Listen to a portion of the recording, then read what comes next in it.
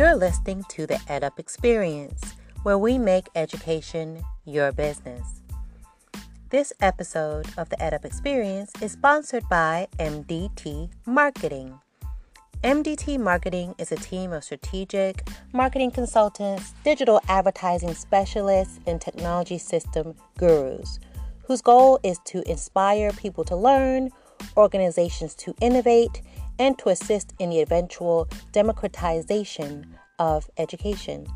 They create education, marketing, and technology programs that improve people's lives. To learn more about MDT Marketing and the services they offer, including digital advertising, marketing technology, and targeted messaging and ad campaigns, please visit www.mdtmarketing.com. That's www.mdtmarketing.com. My name is Elizabeth Leiba, and I will be bringing you a very special bonus EdUp embedded panel discussion on racial inequity in America and the role of higher education to be a catalyst for change with higher ed leaders from all over the country. After witnessing several instances of police brutality, most recently with the death on video of George Floyd, who was killed by a Minnesota police officer, we here at the EdUp Experience have committed ourselves to being voices in the fight for social justice, diversity, and inclusion. My co-hosts and I wanted to bring our listeners comfort and context by showing our support to the Black community and providing a platform for education and raising the voices of our colleagues in higher education on this panel discussion we're sharing with you. Our guests today are Dr. Terry Gibbons, Don Seabury, Michael Cole, Dr. Terrence Peavy, and Danielle Shelton. Now let's get to it. Welcome to the EdUp Experience, where we make education your business. For today's episode, we have something very special. We know that there's a lot going on right now in our country. We're witnessing a lot of, I would say, really don't even know what to call it, unrest, confusion, people feeling very overwhelmed, people unsure and uncertain as to why things are going on in the way that they are. So we want to address that. We're higher education leaders, and we want to give our input on exactly the state of race in America at this time, exactly what's going on, provide some perspective from our vantage point as educators, hopefully provide an educated standpoint on why some of this is occurring, and also give some perspective and feedback as to what we can do as higher education leaders and what we as a society need to do in order to affect meaningful change. We've seen protests, we've seen some riots, we've seen even looting, and we want to try to put that into perspective and understand why that's happening, understand the precipitator of these events, the George Floyd death that we all witnessed on video, but also give it some historical context and talk about what has led up to some of these events over decades or even maybe hundreds of years, and figure out and unpack exactly what is occurring here. I have an esteemed panel of guests with me today, and I thank you all for joining me.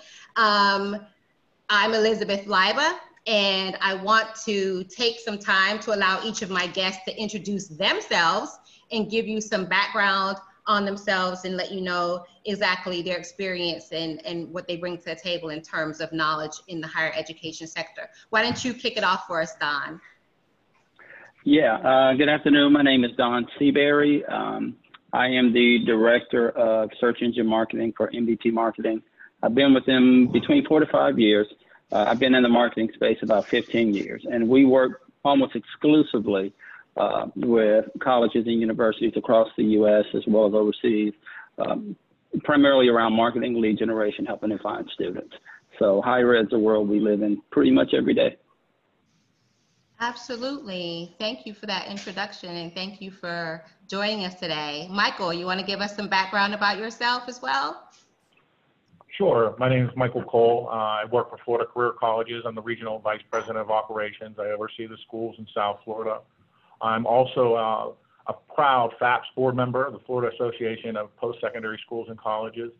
I've worked with Florida Career College now for, well, just over 5 years, and I've been in the space for about 21 years, and I think career education offers a great alternative for higher education, particularly for minority students, and very proud to serve that sector and give an alternative for a lot of students that I don't think traditional universities actually would serve if we didn't exist in the space. So proud to be on here, glad to have a voice and talk through some of these issues you want to unpack. Thanks for having me.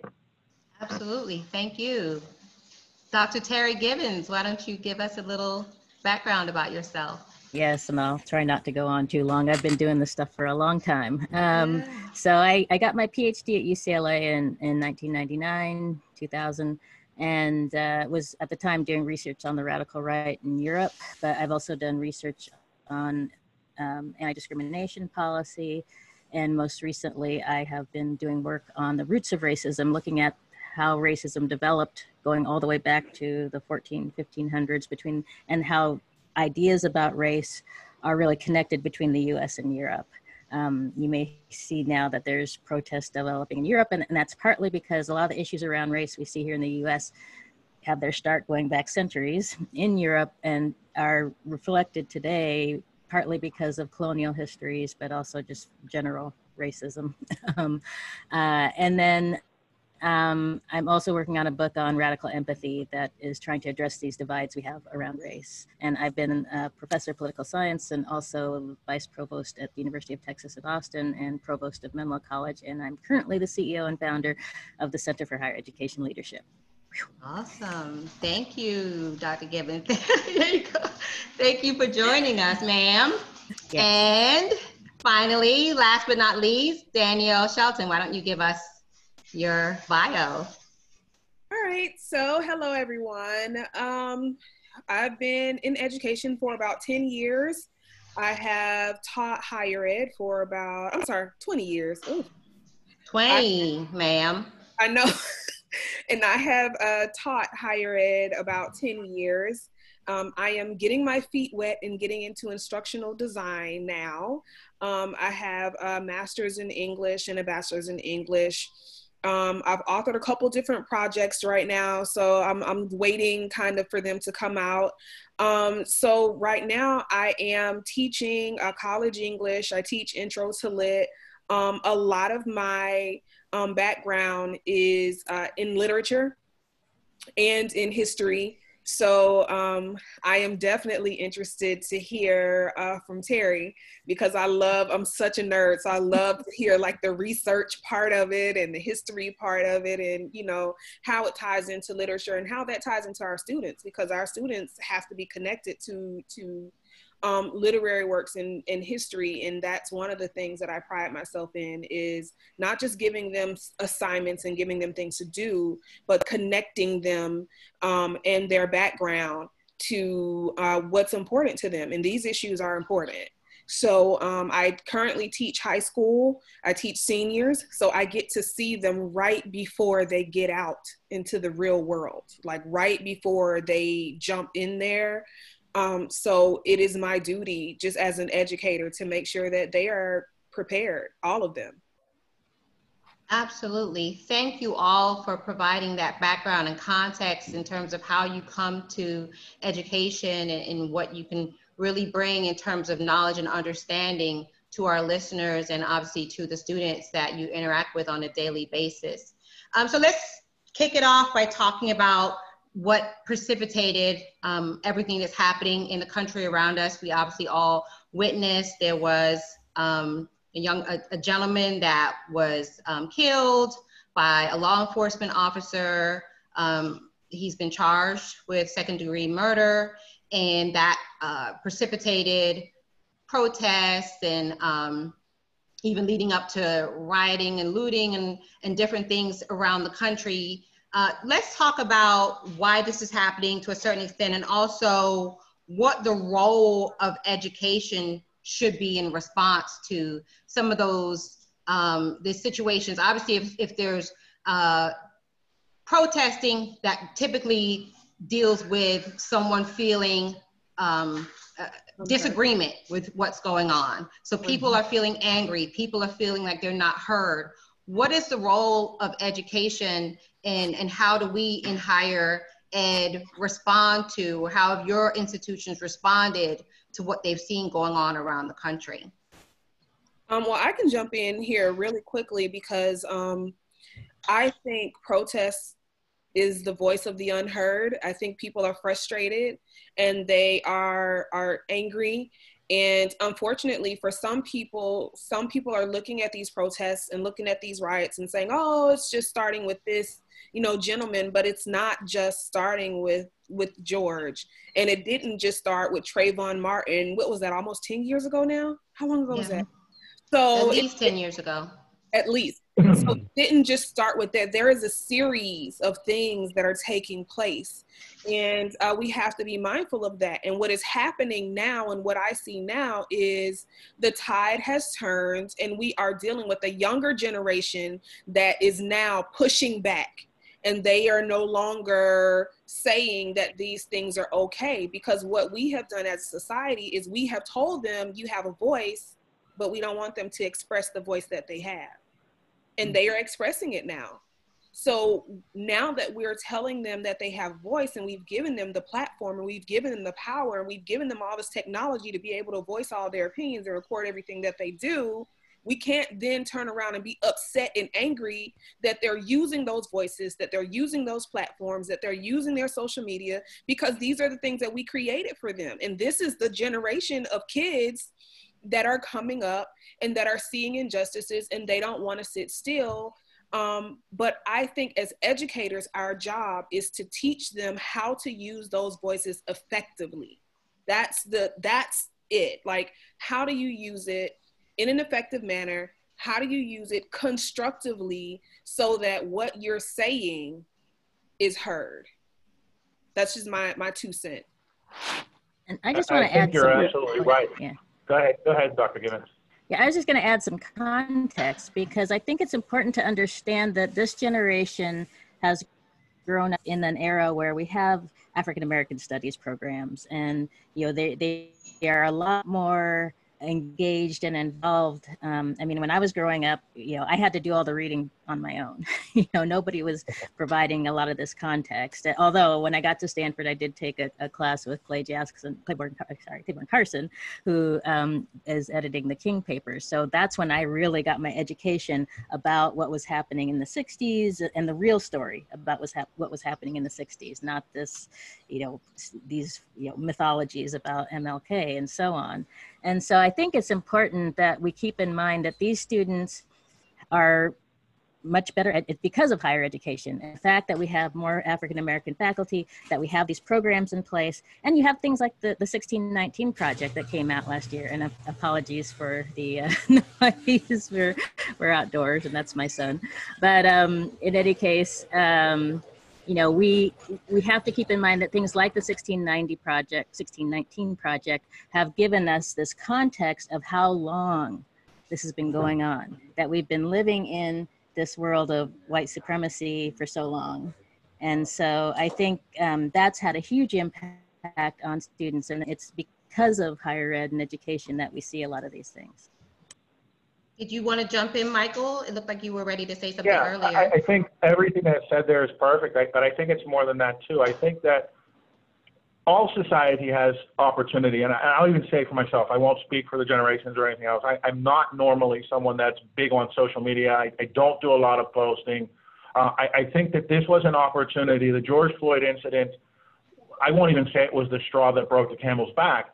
I saw it as an opportunity that no matter who it was that watched that video, if you're a human being, you knew this was wrong. And I think that you know, all the other things that have happened before, sure. But there were a lot of people that could justify or say, well, it was because of this or because of that. You couldn't say that with this video. And I think that everybody that watches it that has a soul looks at it and says, I have an opportunity now to make a change. The other videos, the other instances, there were defects. There were problems with the narrative that we were always going to have. There is no flaw to this narrative.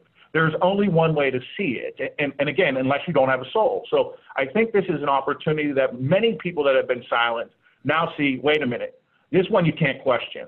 But now we can go back and draw on the experiences of the others and say, it's always been wrong, but now it's in your face. You have to do something about it. You can't kneel on someone's neck for 8 minutes and 43 seconds and think that that's okay, no matter who you are.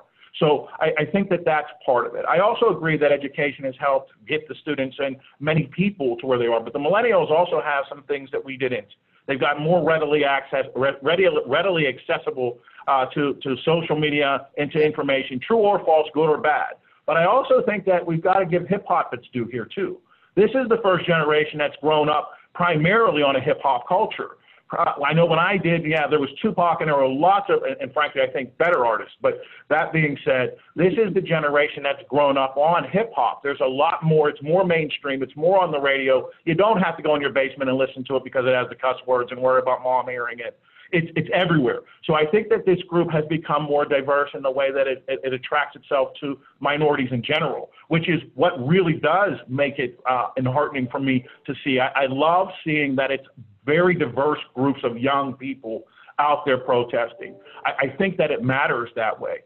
I think the role that we play as educators, though, is really, sure, educating, giving them a voice, all of those things are true, but let's be honest, it's establishing some sort of wealth. This is more than just a race thing at this point. This is a social thing. What's made coronavirus impact blacks more than anyone else is social. It's not necessarily race. If you're not attacking the social issue of this and giving people the opportunity to create wealth or put money in their pocket so they can put themselves in better places to live, then it's all for naught anyway. So I think that that's really the role education plays. It's not just a knowledge piece. It's giving them the career and the things that they need to be able to put not only a change for their family, but for generations to come.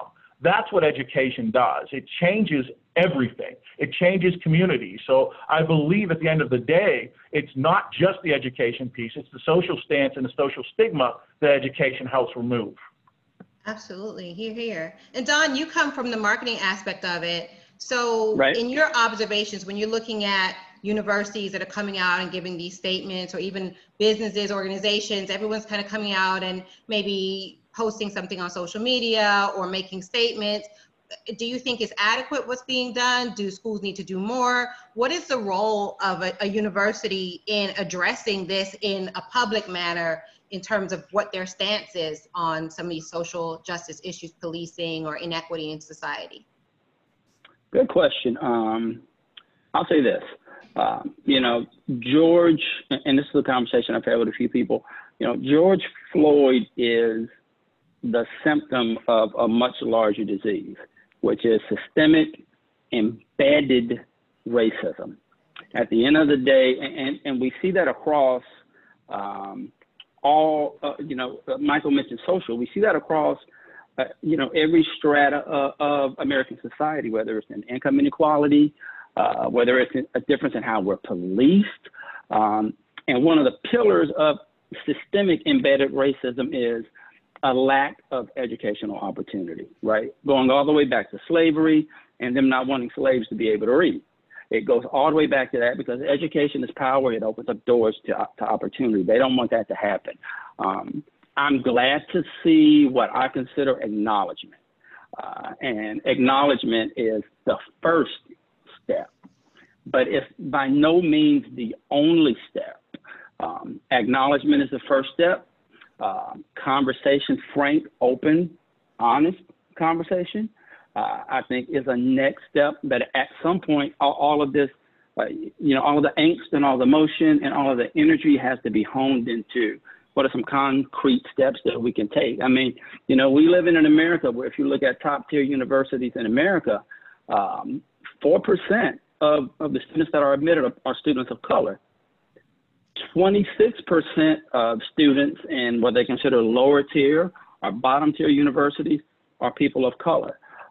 It goes all the way back to, you know, the educational system, middle school, elementary school, high school, where you see $23 billion more in funding to white school districts than you see to African American or minority school districts. So we have a huge issue that we have to address, and not just people that look like us, but, you know, our brighter skinned counterparts have to come out and start to make noise, because honestly, the voices of the marginalized don't mean quite as much. So just like in the protests where they stand with us, in the solutions, they have to stand with us too. I think it's a good start, but it's by no means enough. And I don't want anyone to feel good. Hey, we got it. You know, they brought charges against these 4 guys. Great. For these 4, you know, there are dozens more that did the same thing, and they're sitting at home right now, and they're free. So it's a good start, but it's by no means enough. Absolutely. Thank you for weighing in on that. And joining us now, we have Dr. Terrence Peavy. Go ahead, and we just got started, so you're right on time. Why don't you go ahead and give us like a little brief introduction, an overview about your biography and your experience in higher education. Great. Well, first off, I just want to thank everyone for inviting me, and just really happy to not only express thoughts, but also listen to all the really words that you're all sharing about this topic. I've been in higher ed for roughly 27, 28 years. I started back in 1993. I'm an administrator, really focused more on the enrollment management and admission side. I've worked at now 5 universities, mostly in the New York metropolitan area. So again, I think I bring a sense of understanding of the higher ed space, but then also just mixing the professional and personal of just kind of the way things are going, and hopefully can add some value in that regard. Absolutely. Thank you so much for joining us, and I appreciate you weighing in and coming in with your viewpoint as well.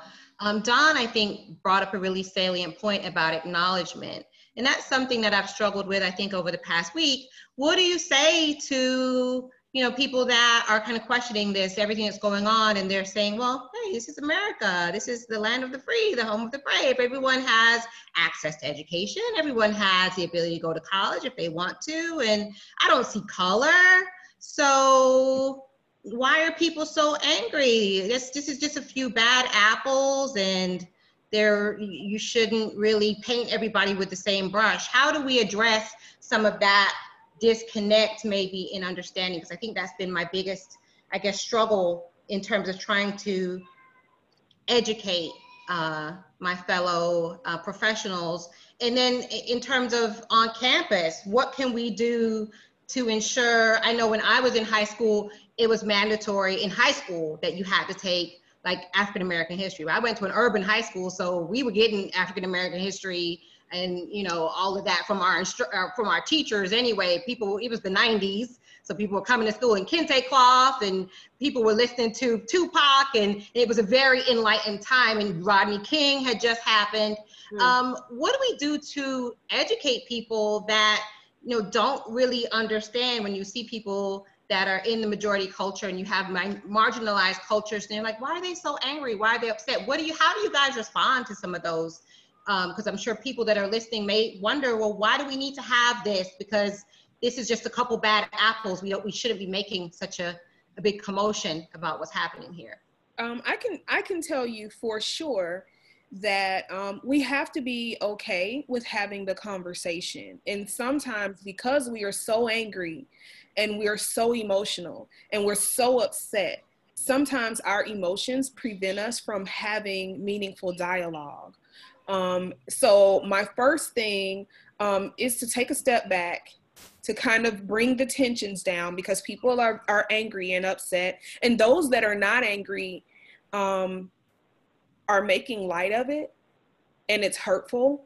One of the quotes that I saw from, was it a mayor in Texas? It said something along the lines of, if you can say you can't breathe, then you're breathing. And you can breathe. I saw that. And it was such, to me, it wasn't, what bothered me wasn't really what he said and the ignorance in it. What bothered me was just the lack of sheer human compassion. Just the lack that you saw someone being suffocated and you made light of it and you joked about it. But I can remember when I lived in Texas, and I think you know this, when I lived in Texas and I taught at San Jacinto College, I would get comments from some of my students like, "Oh, I'm so glad I met you. I thought all Black people were ignorant." Like from my students. And they would be like, "Oh, I'm so glad I met you. You seem so nice. I thought all Black women were angry. I thought all Black women were upset." My response could have been to act out of character, but my response then was, "Well, let's talk about that. How many Black people do you know? Well, tell me about it." Well, I think how we respond is what lets people know it's okay to have the conversation. Because what I found, and what I really found in Texas, a lot of people are just speaking from a really ignorant place. And for some of them, they thought they were paying me a compliment. They didn't know that what they were saying to me was offensive. So I had to tell them in using compassion that what you're saying to me is offensive, so don't say that to someone else. And then get them to a place where it's okay to have a conversation. And to me, that is where we are. In higher ed, you have to be okay having the conversation. Yeah, I would just add, I really focus on telling stories because I really believe telling stories is important to help people develop empathy. And, we talked about, this issue of passion and empathy is a part of that. And I think we have to go beyond empathy, of course, because we have to get people to understand, but also to take action. But I think part of obviously a big part of the problem is education. I lived in Texas for 12 years, and I completely get what Danielle's talking about because, they don't have, I didn't grow up with having African-American studies until I was in college, and the schools aren't mandated in most states to provide that kind of education. And so it's really up to parents and people who care to educate their children, but also we have to get people to understand that we live in the sea of white supremacy. We have to get people to understand they may not feel like they're racist, but they are living in a society that has been constructed around white supremacy and racism. I give the analogy, that think about anytime you pick up a book, you just assume the characters are white unless it's explicitly stated that those characters are Black or Asian. Like the default. It's like the default. Exactly. Right? Is that right? What's normal? And that's what gets a lot of us frustrated is that, for women, buying, bras and panties. I mean, nude, what's the color nude? There's so many different things that are, you can call those microaggressions because I shouldn't have to walk into a store and see what somebody else has determined is the right color for me or, so on and so forth. And so it surrounds us and, a lot of people just don't get it. They don't get, or maybe they do. And there's people who do get it and think that's the right way it should be. That, of course, I'm white, white people are smarter, white people are better at so many different things. I mean, I live in Silicon Valley and you look around you and, I'm railing against this all the time here because it is, when I was in college at Stanford and from 1983 to 87, I thought, oh, this is such a great time. Silicon Valley is opening up and, there's so many people of color in California. They're going to be able to be a part of this. And I come back 20 years later and 30 years later and, nothing. I mean, we're still struggling to try and get a piece of the pie. And so, I mean, we have to keep pointing out to people that we're more likely to get killed by the police, that we're less likely to get a good education. I mean, you can see it right here where I live. I mean, there's the East Palo Alto, and the dichotomy couldn't be greater. We have some of the biggest inequality in the country right here. And so if people here don't get it, then I don't know who will. Absolutely. I think it's a couple of things, though, that you have to look at when you think about how do we communicate this, how do we make it better. I'll tell you, one of the things that I've learned is the folks that are making the jokes about the masks, I'm not going to even bother with a dialogue because it's not going anywhere. Their mind has already been made up as to what they think and how they feel about it.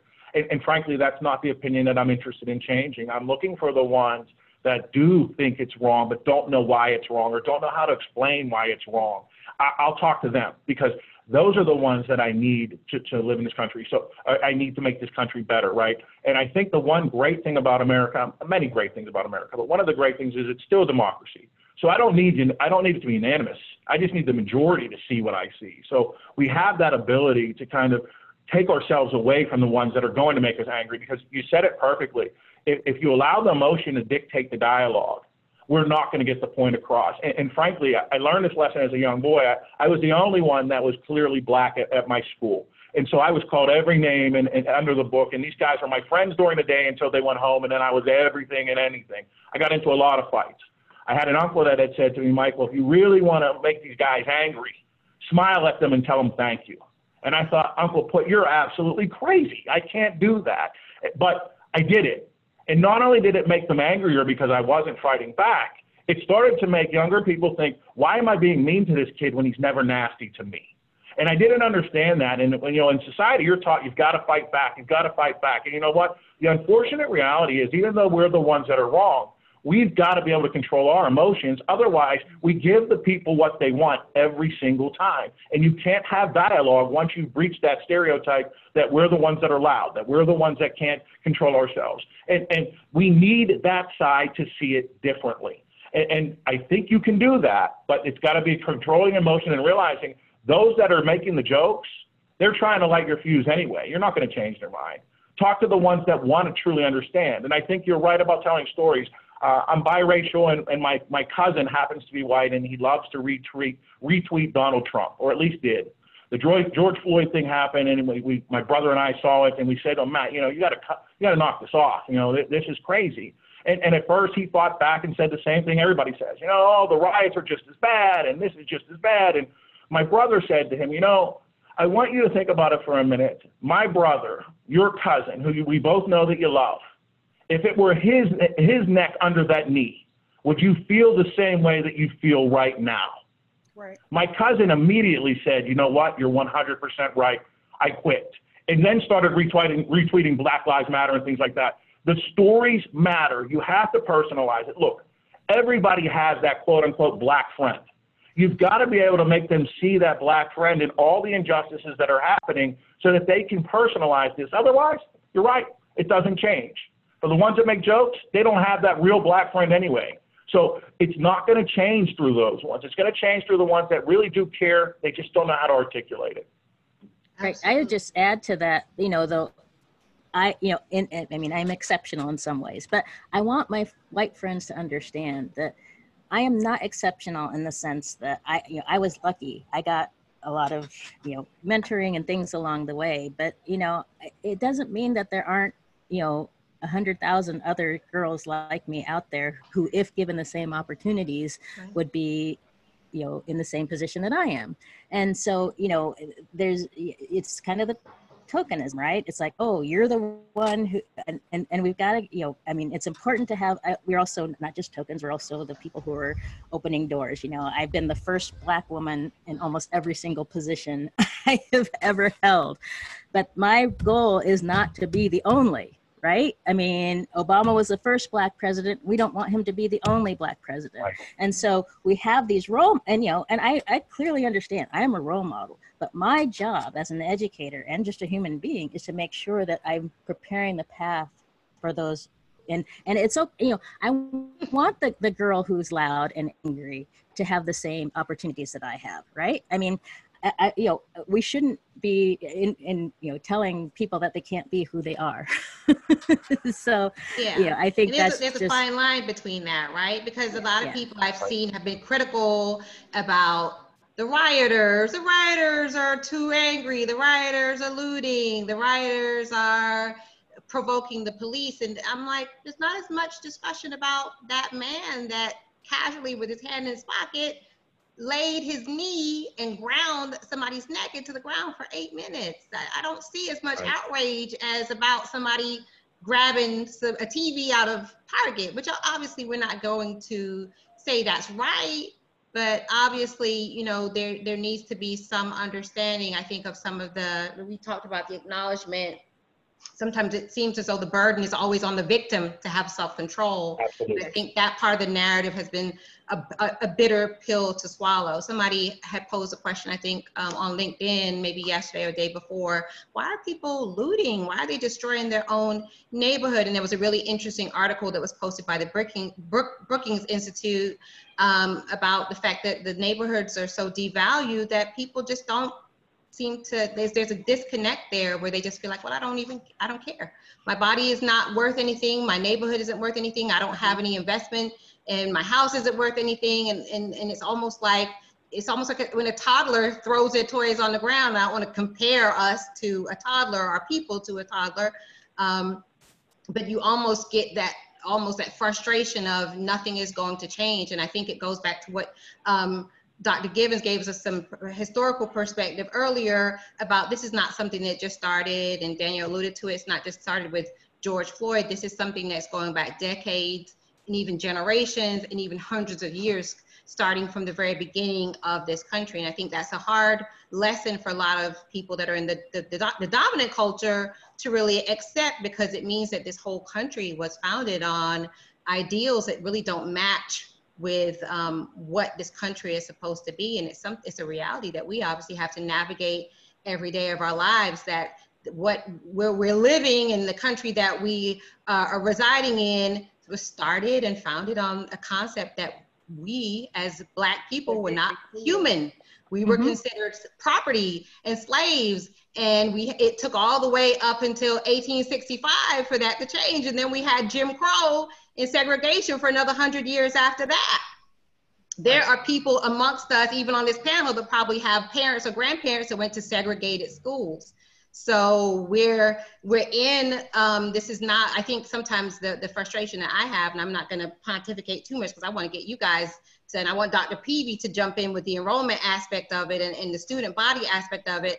But I think some of the frustration for me is that it's made to appear as though the frustration is not warranted because America has changed so much. But like Dr. Gibbons said, we just had one Black president. What about the other? What's been happening for the whole duration of this country? It's very sometimes confusing as to why people seem to not understand that frustration. I think there's just one quick point before and I'll hand it off. But okay, so I think that the perfect image is you got Colin Kaepernick kneeling peacefully in protest, and then here we are 5 years later, and you got a policeman kneeling on the neck of George Floyd. That is the over here we were peaceful. He was basically banned from the NFL because of that. We have a police officer kneeling on the neck of a man, and we're, peaceful didn't work. That's the image. Absolutely. That's right. My grandmother said, "You speak to the man in a language he understands." So I think a lot of the looting and the rioting comes just from that. We've tried talking, we tried knocking. Eventually, you break the door down, right? So I think that's where it's at. And trust me, I don't want anybody to give up who they are and what makes us all proud to be Black. But at the same time, I believe that this isn't one of those moments where we need to be right. We need to get it right.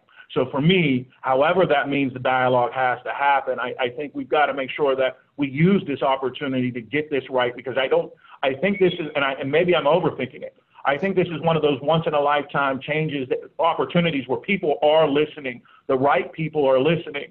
And if we don't get it right this time, I don't know that we will. Yeah, no, I agree with you. I absolutely do agree with you.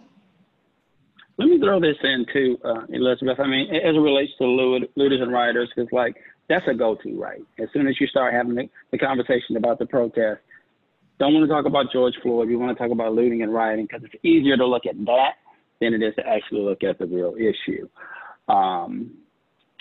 And we all know about the intentional instigation, agent provocateurs who are trying to take advantage of the situation, get in, and really just like when Black Lives Matter first started in Ferguson, they got in the middle of it to try to discredit the movement in the beginning and nullify its influence. But there's another piece of it. There's a Christian proverb that I like that says, "Hope deferred makes the heart sick." So when there's no hope, people get sick. And we're talking about, like we mentioned earlier, systemic racism that's happened over 400 plus years, but the difference, and I'd say probably the last 20 years, Dr. Cole brought it up, is access to information. So we have access to technology, we have video. And if you think about it, after Trayvon, there was a period, it seemed like every month, this image was in front of us, and it was a different person every time. And it's almost like it had to reach a point where people were, somebody getting shot to death, maybe because that was so fast, that didn't strike the soul the way it should have struck the soul, which is mind-boggling to even say that. I actually just said that out loud. But maybe it took, for some people, having to watch a person slowly die out over an 846-second period before their conscience actually stood up. But when you have hopeless people and you didn't listen to peaceful protest, now I always say, and some might say this is a little blunt, but I don't feel that the oppressor has a right to legislate how the oppressed responds or how they protest their oppression. That's just my personal opinion. But you have a group of younger people now that says, well, you haven't listened to anything else. We don't feel like we have hope. We're trapped in the system, so we're just going to rebel. It is what it is.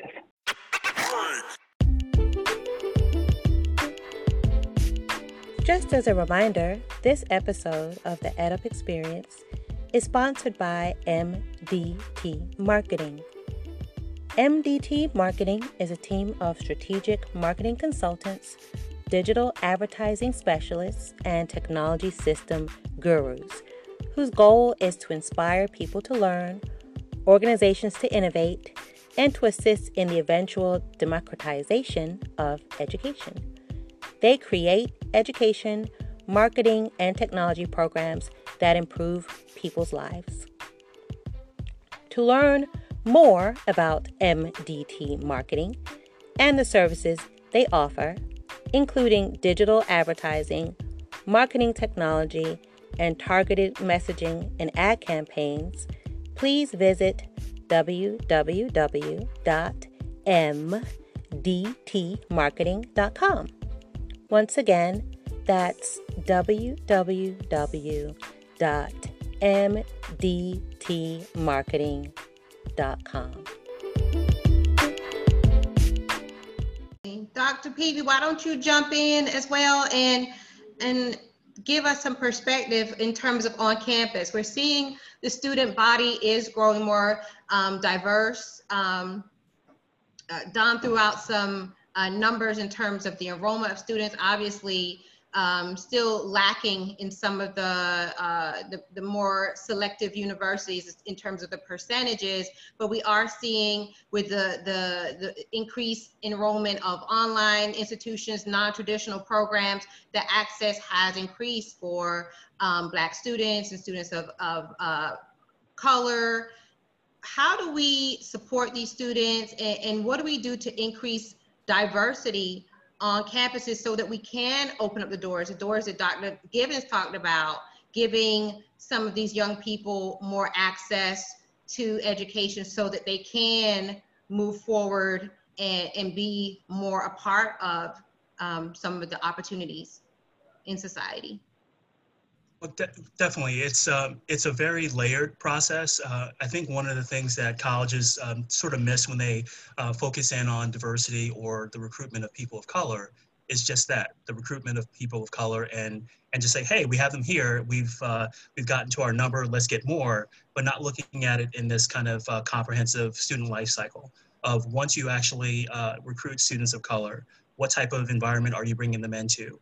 What level of receptiveness has the community made to committing to that group? And of course, looking to make sure that they're persisting to graduate, not saying, hey, we brought in 50% more students of color and they just didn't make it, and oh well, we tried. So I think we've become a lot more sophisticated in that regard, and I think there are obviously some colleges that do it much better than others, but it's really looking at that student and saying, once I engage you, once I share the information about my institution, about the academic programs that we offer, how we're going to make you successful. Yes, the classroom is a big piece of it, but the outside the classroom part is probably the part where you're going to learn more than what you learned in the classroom. And I think for me, just being a person who went through that process way back in the 80s, I was sort of dropped off. Like they were really nice to me and got these phone calls, and then I applied, I got accepted. And then when I got to campus, I was like, wow, there's only 17 people that look like me out of a student body of 2,500. I missed that in the view book. You know, in the view book, it looked like it was Hillman College. And so I always felt that, and honestly, when I came to college, I didn't know I was going to be in enrollment management, you know, 30 some odd years later, but that sort of stayed with me as I started my recruitment and admissions enrollment careers, that it's not about just getting students so interested that they come to the school. It's really providing an opportunity to support them. So again, I think it's a 360 approach. And what I'm seeing today, you know, having now been on the campus for 27 years straight, there are some campuses that have cultures that support people of color and also provide a voice for them, as opposed to suppressing them or saying, no, that's just the way you feel, and just kind of ignoring, you know, all these other undertones of microaggressions and a wide variety of different things. So I feel like it's a space, a sort of safe space for students to kind of understand who they are and maybe even confirm that. Because honestly, when I went to school, I took for granted that that I was African-American, and all the things that I just don't even think about, like getting a haircut, the types of food I eat, you know, music, like it's always going to be with me. And then I go to college and I was just like, and this is before internet, I want to put that out there. I'm like, where do I get my haircut? You know, where do I?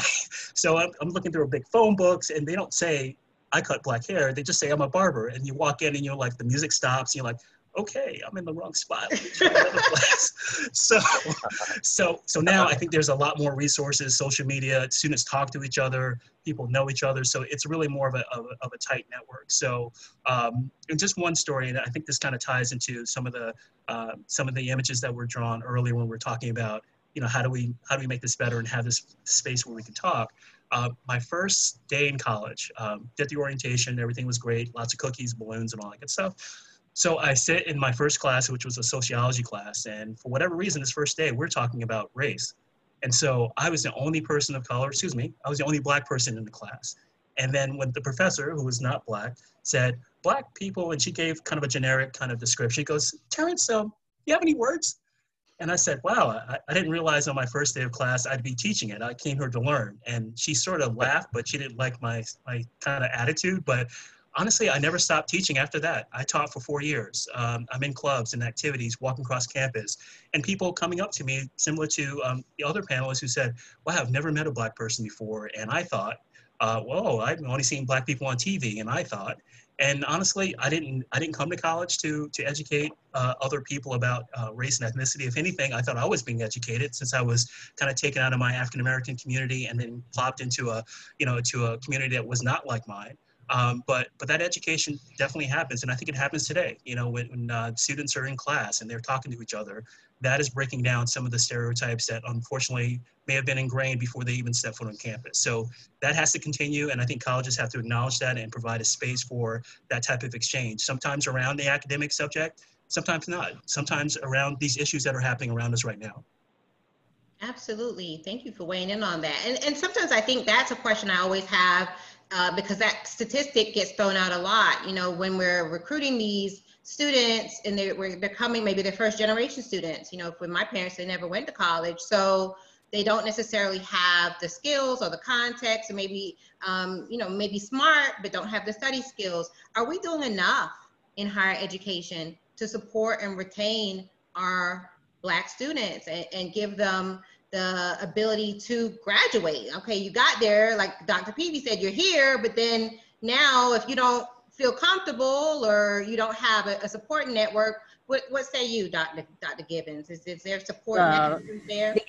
The answer is no. We're not doing enough to retain our students. If you look at the graduate, there's huge disparities in the graduation rate, okay? And the reason for that is because, you know, African American and other students of color, you know, get to campuses and, you know, they need resources, they need culture, they need, you know, other students to connect with. And, you know, I have to say, I was somewhat proud of the University of Texas at Austin, because they did start a program when I was a vice provost there, and actually it started in the late 90s when they first had the Supreme Court ruling about affirmative action, basically. And so they started a program that gave students that, you know, extra counseling, you know, special classes, you know, just kind of what Terrence was saying, a 360 support system.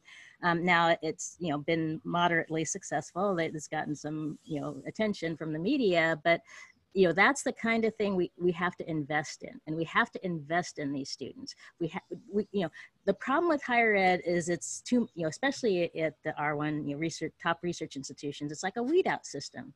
You know, it's like, oh, you know, they can't pass calculus, they can't classes English class, too bad, you know, you fail out. And, you know, part of the problem, you know, I was a first generation student, you know, here I was at Stanford, you know, I had to work, you know, I was working, by the time I got to junior, senior year, I was working 20, 30 hours a week.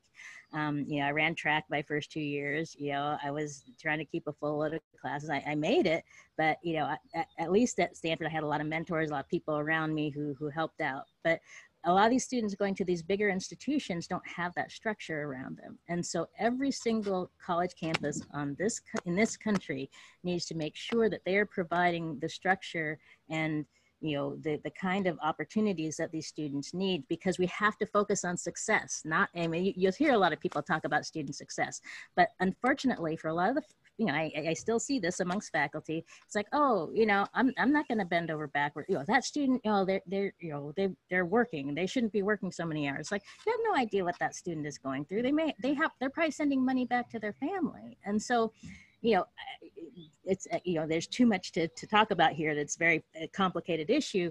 But the main point I want to make is that we have to invest in the students, and students have to be the center and focus of higher education. And in many institutions, that is not the case. And so that's why I'm fighting to change that. And I just wanted to jump in really quickly and talk about our HBCUs, because I was just about to ask you that, because you went to FAMU, so give us your perspective on the HBCU aspect of it. One of the misnomers that I get from my high school seniors, and this is why I love doing high school and college, because one of the misnomers that I get is we have told our students, we've told our children that going to a HBCU makes them less than attending another university.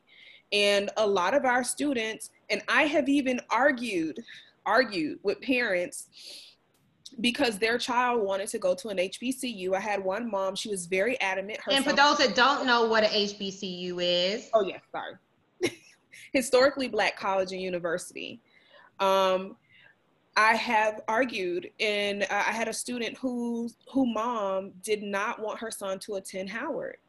And he had a full ride scholarship, and he had a 4.0 GPA, and he was a scholar, and that is just where his heart was, and that's where he wanted to go. And she was like, how dare you encourage him to go to Howard when he could get into, and she named all of these other universities. And she really was upset with me that I would encourage him to seek out his own. And I stay kind of in that battle, and I stay in that fight. I did attend Florida A&M University. So I didn't have that experience that Terrence had. When I went, everyone that was there looked like me. And all of my instructors, the majority, looked like me. And the bar was high. And that's the one thing that I could say. The bar was very high, and it was set. It was, and there was like an understanding, like you're young, you're Black, you're educated, you have to be twice as smart, you have to study twice as hard. My professors did not let us slack. They did not let us, like, they were, and then they would even break it down to like how you came to class.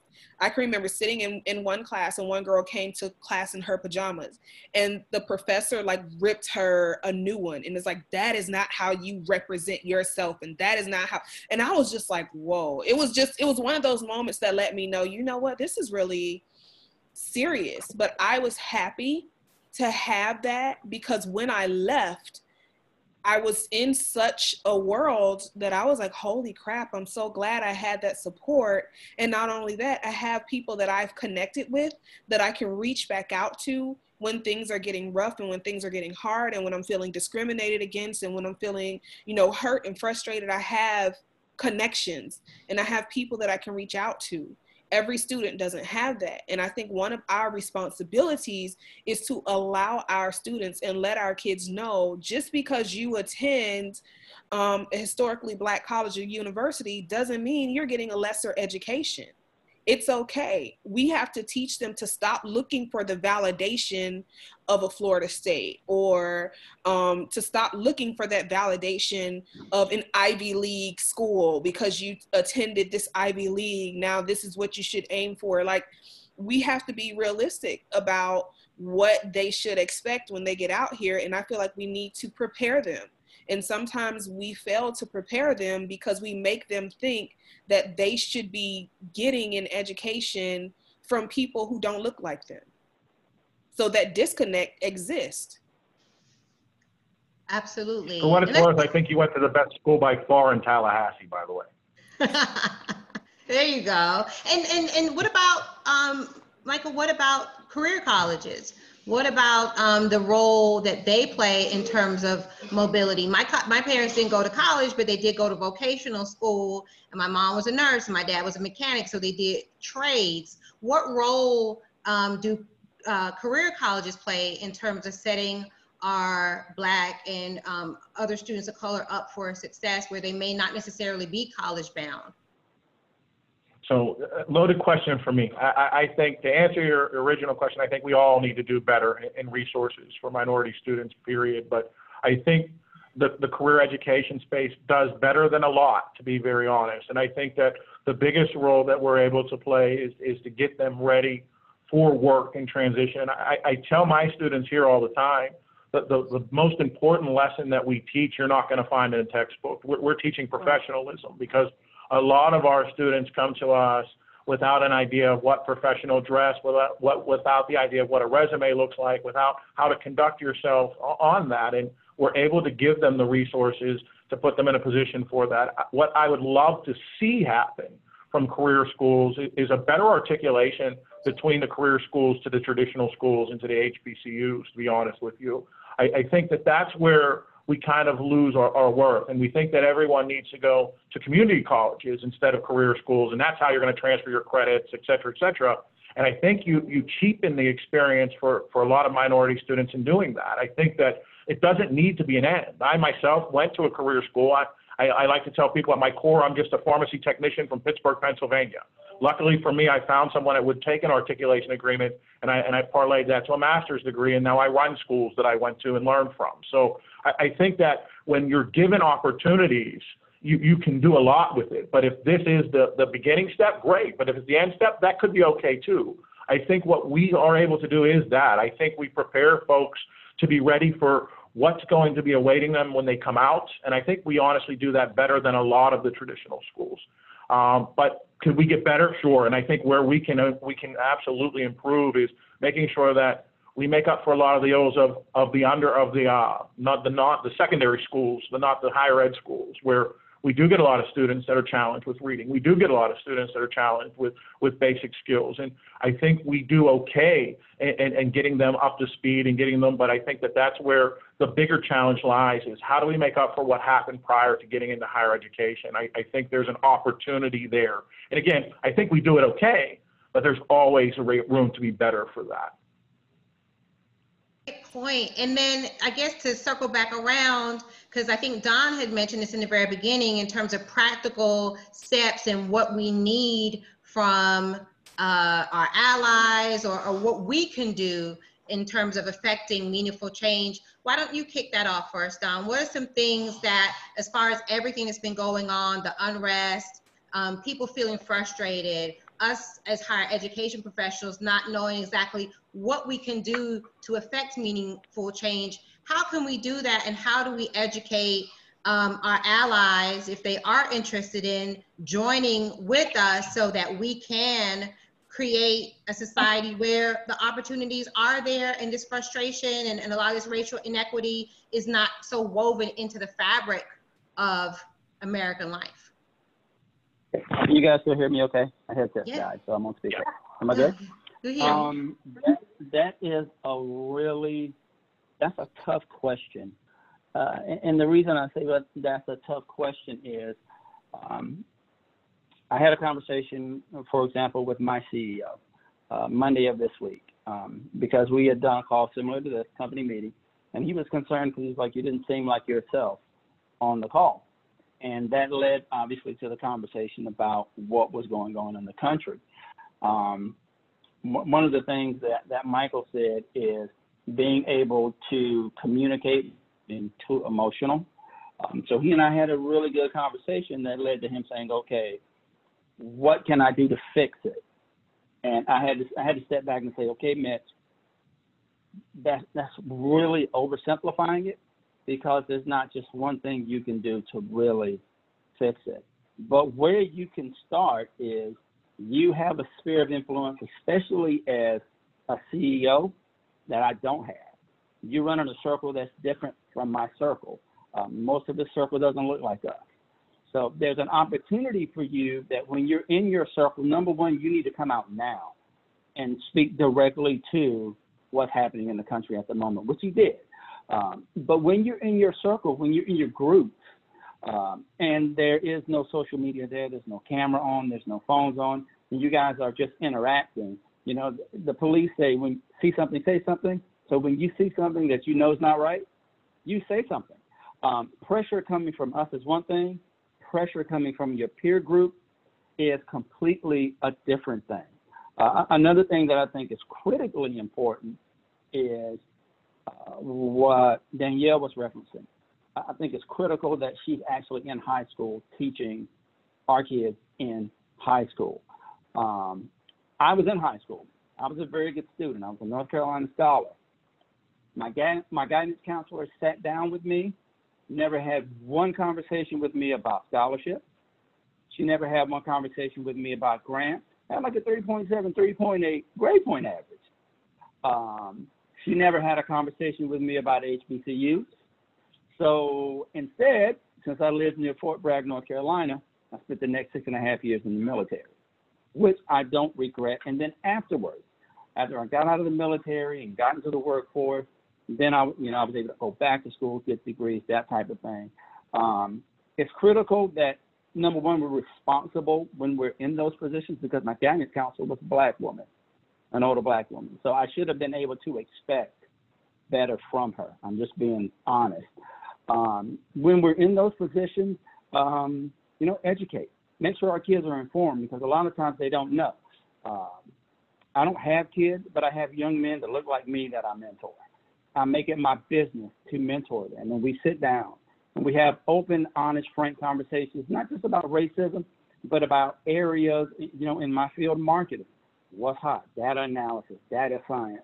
What are those areas that you can get into where your skill can open a door for you to be able to move up and then get in a position where you can pull the next person up. And I think as far as just us within higher ed, that's a great place to start. As far as, because we've talked about, and Dr. Gibbons talked about that as well, our ability to open up doors.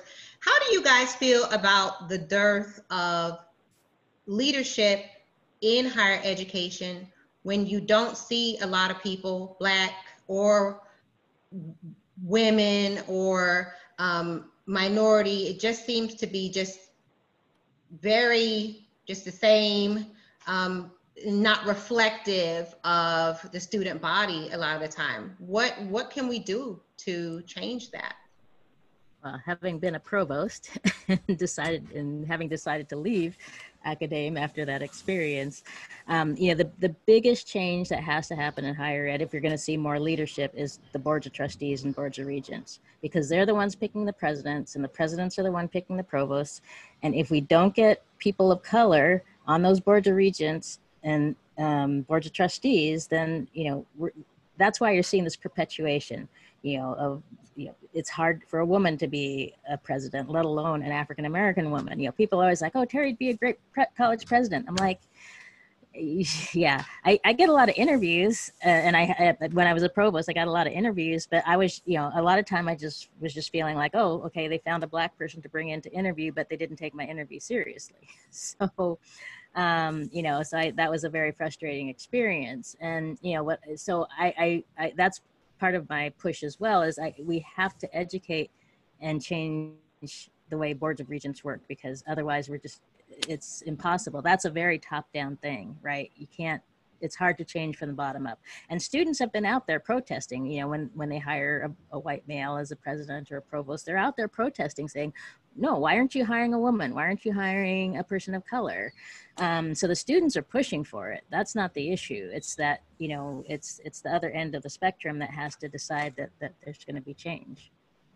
Absolutely. And like you said, it comes from the top down. That the students want it, but the students don't really have the power, or they're trying to exert their voice and let their voice be heard, but it's kind of like it just kicks up a fuss for that week, and then it's back to business as usual, which is why we really wanted to amplify our voices at this time. I think Michael or Don said this very well, that this is an opportunity. People are listening, and let's get some of these ideas and some of these frank discussions and some of these concerns out there so people can understand, because a lot of people don't understand. Maybe they haven't been exposed to it, or they just are in their own bubble and they don't think about it. But now, you know, this is the time to think about it so we can make change. And if people are ignorant to it just because they've never been exposed, now is the time to be aware so that you can lend your voice and you can help us so that we can develop an even playing field for everybody that comes to the table. Dr. Peavy, why don't you kick us off and tell us what you think as we wrap up about the future of higher education? What does it look like, and what should we do to navigate in terms of equity, diversity, society, and our role in making it better for the future generations to come? I actually grapple with that question often, only because every school that I've been to, and probably schools that I'll eventually work at, will kind of put their hat on this thing called tradition. Tradition is great. It's something we've been doing for years. This is what makes us unique. This is what makes us different. But I also feel like that's almost a guided word for, like, we don't want to change.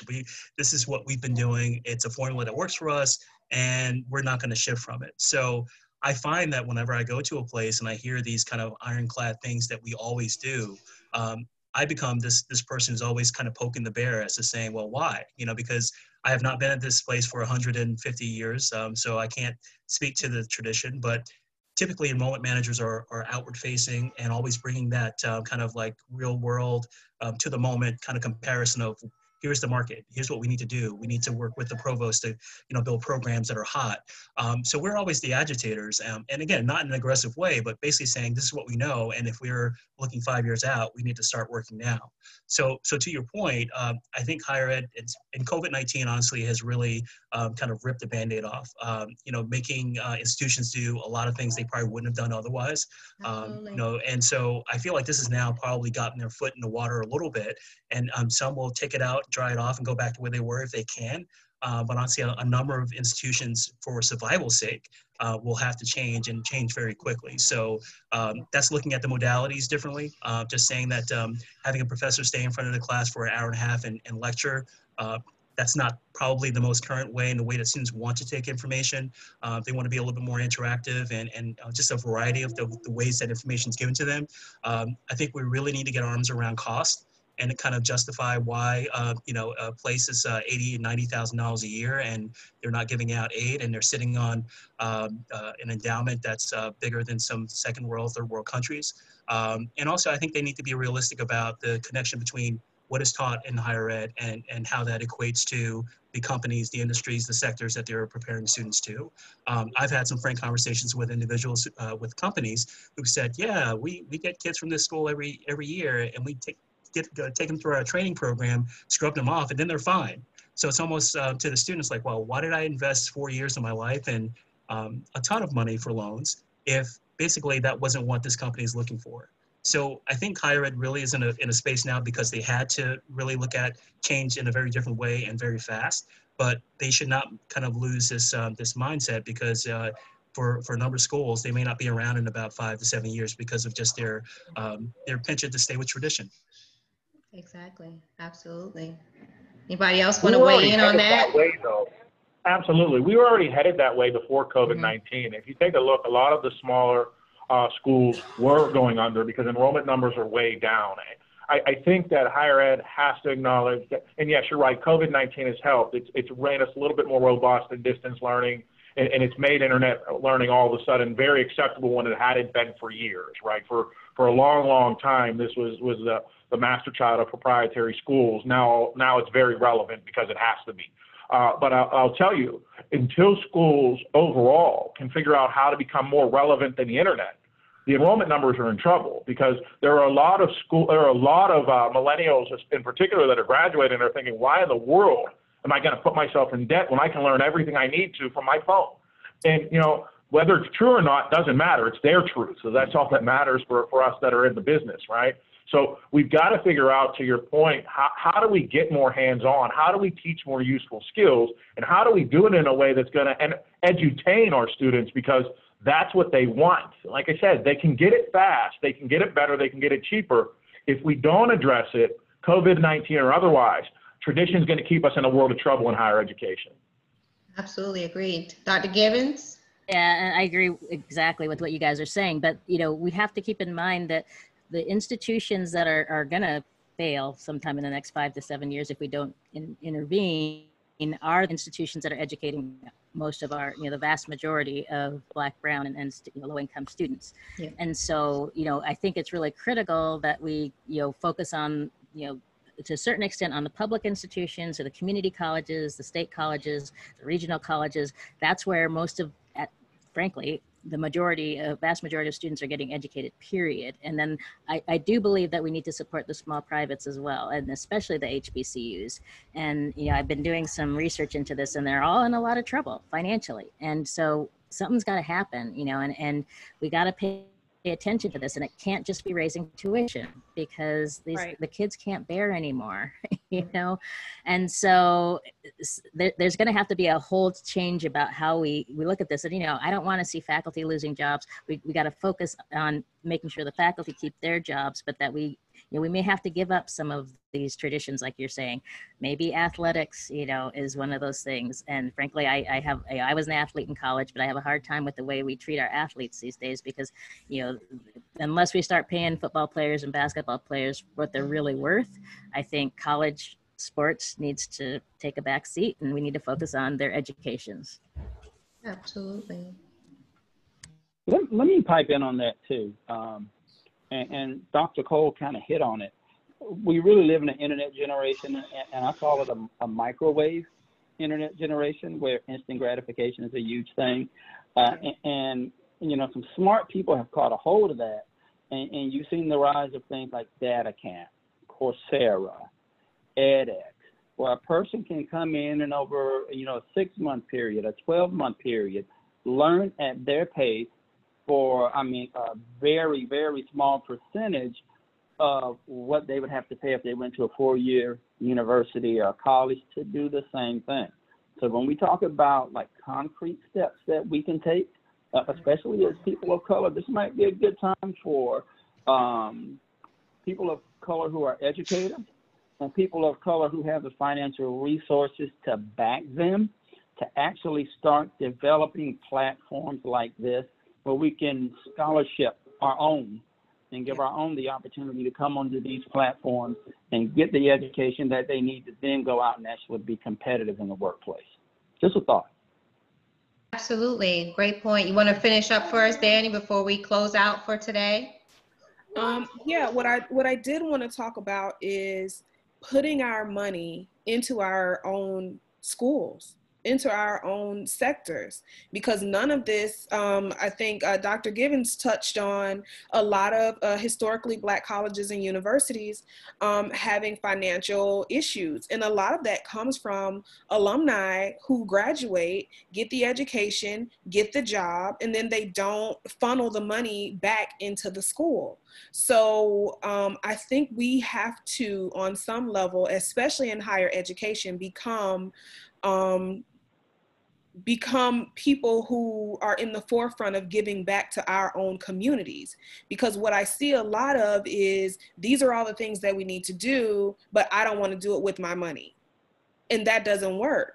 So, and it's not just education. We have to funnel our money back into our own businesses and our own practices and our own, but for whatever reason, we are choosing not to. We're choosing to not educate our children. We're choosing to be okay. I am on the textbook adoption committee, and I am surprised at how many things are being pulled from our textbooks and what our kids don't know about Native American culture, about Latin culture, about African American culture. The things that are being taken out of our books, and the things, if we don't teach our kids, if we don't educate them, if we just leave it up to the schooling system, they are going to be, they are not going to know. They're going to be at a loss. So it's our job with our higher education schools to give back to them in more than a few ways, and to be pillars in our community and say, hey, these are options. And I think I forgot who it was who touched on options, but we have to also give our students options. Educate them. Maybe college isn't your thing, but here's a Black-owned business that needs this. You know, it's our job to educate them. So that what I really want to focus on is, where are we putting our money? Are we really serious about making a change in higher ed? Because if we are, then our money should reflect it. Wow, some great points, some really actionable steps that we can take, some great perspectives and historical context about everything that's happening, and also some steps that we can provide for allies or those that want to affect change. What are some things that we need to do as a community? What are some things that we should do and need to do in higher education? How can we guide students? And then also, how can we affect change in society and find ways to change some of these racial disparities? We all agree that education is definitely a way to do it, but business ownership is a way to do it. Just being aware of some of the options. Career college is a way to do it. HBCUs are also an option. So we want to definitely open up dialogue and continue to open up dialogue so that we can affect change, so that we can call on the greater society at hand to also raise their voices and also have an understanding of, like Dr. Givens talked about, systemic, and like Don also eloquently talked about, the system that we all are in, and how it affects Black and Brown people and our ability to be successful within this framework. Dr. Givens said this, is in terms of tokenism. Sometimes people tend to say, oh, you know, you're fine. And no, I'm not fine, because I have a whole host of people behind me that I want to open up the door for. And it's our duty, and it's definitely our responsibility to do that. And I'm so blessed and so grateful that you all lend your voices to this today and really shared some very valuable insights with our listeners. And I really appreciate everything that you've contributed to this dialogue. Thank you all for sharing with me today. Thanks for having us. Absolutely. Thanks for having us. It's a pleasure. Thank you again, and take care.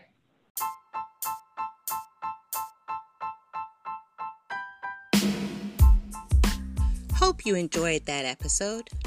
I just want to remind you that this episode was sponsored by MDT Marketing.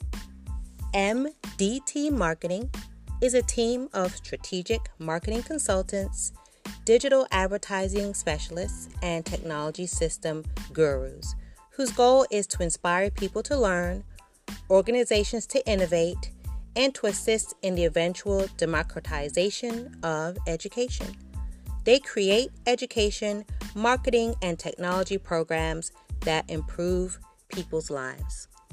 To learn more about MDT Marketing and the services they offer, including digital advertising, marketing technology, and targeted messaging and ad campaigns, please visit www.mdtmarketing.com.